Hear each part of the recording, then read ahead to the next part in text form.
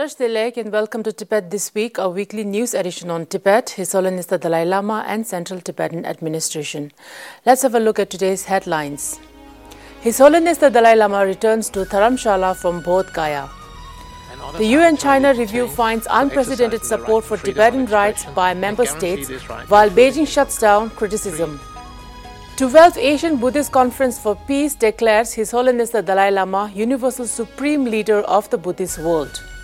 Sikyong Penpa Tsering embarks on official visit to European countries and South India. Chinese Liaison Officer Tsultrim Gyatso participates in Symposium on non-violent resistance, high-tech totalitarianism and China's future.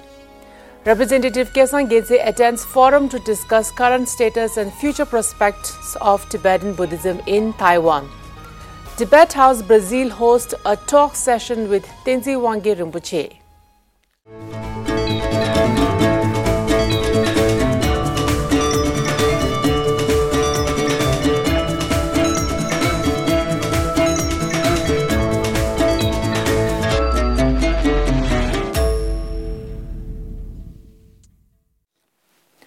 On Monday this week, His Holiness the 14th Dalai Lama safely returns to Dharamshala to a rousing welcome reception from a throng of local Tibetans, devotees and well-wishers following a month-long sojourn in Bodh, Gaya.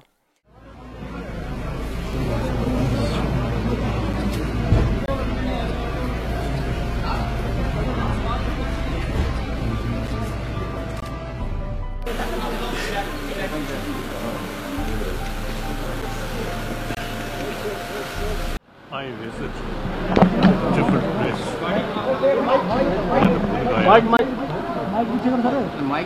So everything, according to my own wish, very successful.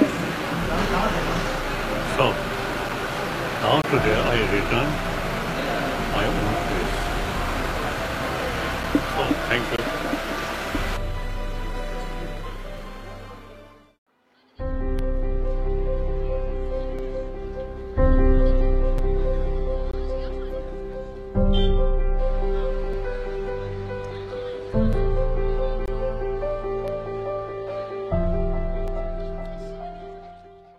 During his stay in Bodh Gaya, His Holiness the Dalai Lama conferred a series of teachings, empowerments and initiations to the massive congregation of devotees and followers consisting of monks, nuns and lay people from various communities, including Tibetans, Himalayans, local people and foreigners.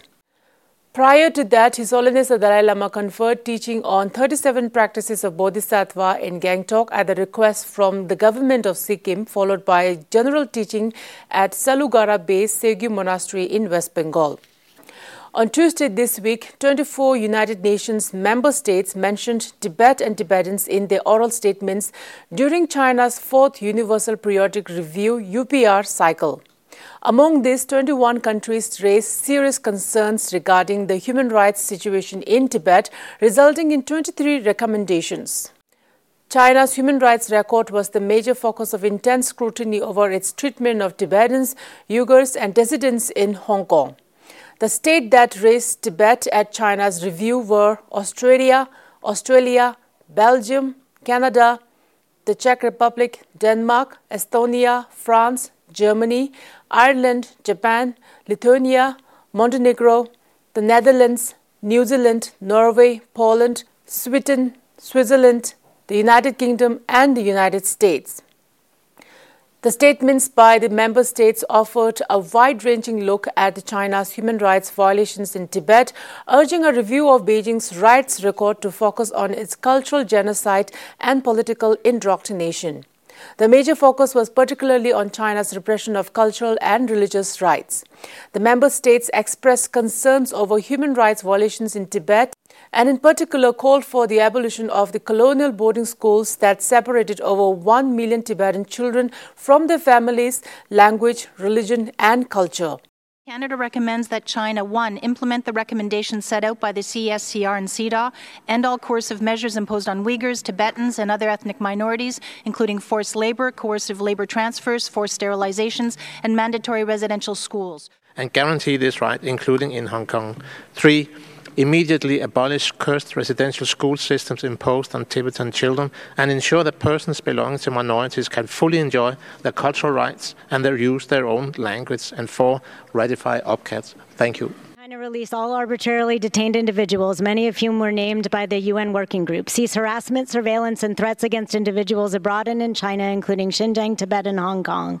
Cease discrimination against individuals' culture, language, religion, or belief, and forcible assimilation policies, including boarding schools in Tibet and Xinjiang, and torture, The states also called for the authorization of private schools, the release of arbitrarily detained Tibetans, and unhindered access for UN representatives to Tibet.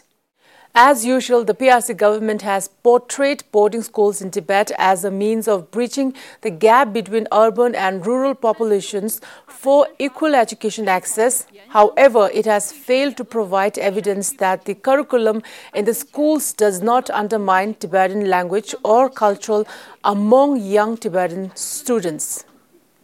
The Chinese delegation maintained that Tibetans enjoy religious freedom and cultural rights based on a variety of statistics that provide little support for their claim.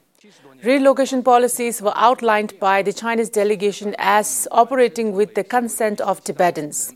The Chinese ambassador refuted criticism and denounced allegations as smears, lies, and defamatory attacks on China. Kama Chuing, Secretary of Department of Information and International Relations, applauded the substantial increase in number of states raising Tibet at the UN-China review.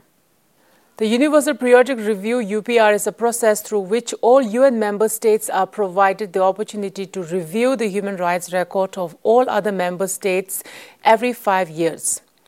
On Monday this week, on the eve of China's 4th UPR Universal Periodic Review, a side event panel titled China's 4th UPR Tibetan Human Rights Under the Spotlight was organized by Helsinki Foundation for Human Rights at the UN Human Rights Council building in Geneva.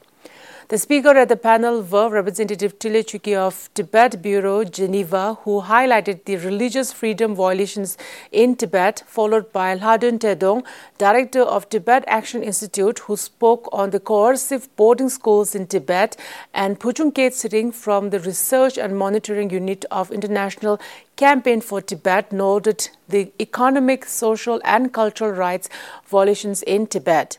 The panel was moderated by Kai Müller, Executive Director of International Campaign for Tibet in Germany. At the event, U.S. Special Coordinator for Tibetan Issues, Azra Zia, expressed her support through a recorded video message. In addition, as Special Coordinator, I'm proud of the United States' long-standing leadership in bringing awareness to and promoting accountability for the PRC's human rights abuses in Tibet. We continue to call on the PRC to resume meaningful and direct dialogue with the Dalai Lama or his representatives without preconditions at the highest levels of our government. We also continue to take strong actions against officials involved in abuses within Tibet, including visa restrictions on PRC officials for their involvement in the forcible assimilation of more than 1 million Tibetan children in government-run boarding schools, and global Magnitsky sanctions. His Holiness the Dalai Lama reminds us that we are all interconnected. What happens in Tibet does not happen in a vacuum, but concerns us all. In tomorrow's review and in the future, let us take this interconnectedness to heart by promoting dialogue and collectively building a freer, happier, and more just world for all. The 12th General Assembly of Asian Buddhist Conference for Peace was held from 17 to 18 January in New Delhi. Secretary Chimi Tseyang from the Department of Religion and Culture participated in the conference as a representative of the Central Tibetan Administration. The Secretary of Asian Buddhist Conference for Peace, Indian National Center, Sonam Wangchuk Shaspo, read out the resolution adopted by the conference. The resolution recognized the great contribution of His Holiness the Dalai Lama to world peace and harmony among humanity, including the awarding of the Nobel Peace Prize, and unanimously declares His Holiness the 14th Dalai Lama to be the universal supreme leader of the Buddhist world. The resolution further notes on the reincarnation of His Holiness the Dalai Lama, stating no government nor any individual has the right to interfere in this matter, and declared July 6th, His Holiness' birthday, as the Universal Day of Compassion. The conference was attended by representatives from India, Mongolia, Russia, South Korea, Laos, Bangladesh, Japan, Vietnam, Sri Lanka, Cambodia, Bhutan and Nepal. From Monday this week, Sikyong Penpa Tsering of the Central Tibetan Administration is embarking on a 3-week-long official tour of Baltic states, Finland, the UK, Belgium and South India from 22nd January to 18 February. Sikyong Penpa Tsering is scheduled to undertake official engagements in Tallinn, Helsinki, Riga, Vilnius from 24th January to 1st February. Thereafter, Sikyong will leave for London to attend the Warwick Economic Summit, where he will meet with dignitaries and address the students of Warwick University on 2nd and 3rd February, followed by official travel to Brussels to meet with the Tibetan community there. Upon returning to India, Sikyong will attend the Golden Jubilee celebration of Kolika Thundeling Tibetan settlement. Chinese Liaison Officer Tsultrim Gyaltsen from the Office of Tibet, Washington, D.C. participated in the Symposium on Nonviolent Resistance, High-Tech Totalitarianism and China's Future from 19 to 21st January. Teng Bao, a renowned Chinese lawyer and political activist, presided over the symposium that was jointly organized by the Victims of Communism Memorial Foundation, China Action and the Institute for China's Democratic Transition.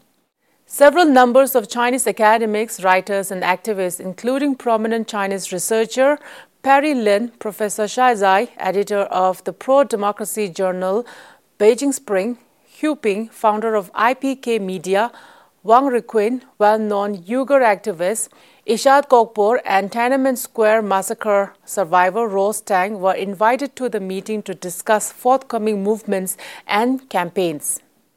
In his address, Chinese Liaison Officer Tsultrim Gyatso stated that His Holiness the Dalai Lama's non-violent philosophy is fundamental to finding dialogue-based solutions to all of the world's problems. Under the direction of the Office of Tibet, the first conference of Tibetan Buddhist centers based in Taiwan was organized together with a forum to discuss the current status of Tibetan Buddhism in Taiwan and its prospect for the future on 18th and 19th January at Kelsang University. The speakers of the 2-day conference, Representative Kesa Gezebawa, Dr. Liu Huijon, Professor Liu Yuguan, Professor Wang Shijie, Professor Pen Mi Lin and Gao Jiru read their respective research articles on the current status and prospects of Tibetan Buddhism in Taiwan to the forum's participants and discussed on inviting His Holiness the Dalai Lama to Taiwan as wills of the Taiwanese people. This duo symposium was jointly organized by the university's Tibetan Buddhism Research Center, Global Tibetan Buddhist Research Center, and Taiwan International Tibetan Buddhist Association. Tibet House, Brazil in Sao Paulo witnessed a resounding success of the talk by the esteemed Tenzin Rinpoche on the power of breathing in ancient yogic tradition of Tibet on 14 January. Which saw an overwhelming participation from the Brazil community, showcasing their keen interest in delving into the rich heritage of Tibetan yoga. Rinpoche shared practical tips and guidance on how to harness the power of breathing to reduce stress, increase clarity and cultivate mindfulness. On January 16, Lama Padma Samde, founder of Centro de Estudios Budistas Bodhisattva, along with his team, paid a courtesy visit to Tibet House, Brazil's new office. During the visit, they engaged in a brief discussion about the future collaboration aimed at preserving and promoting Tibet's unique spiritual and cultural heritage in accordance with the principal commitments of His Holiness the Dalai Lama. They visited to attend the retreat organized by Ligmincha Center, Sao Paulo by Tenzin Rinpoche. That is all the news for this week's edition of Tibet This Week. Thank you for watching Tibet TV.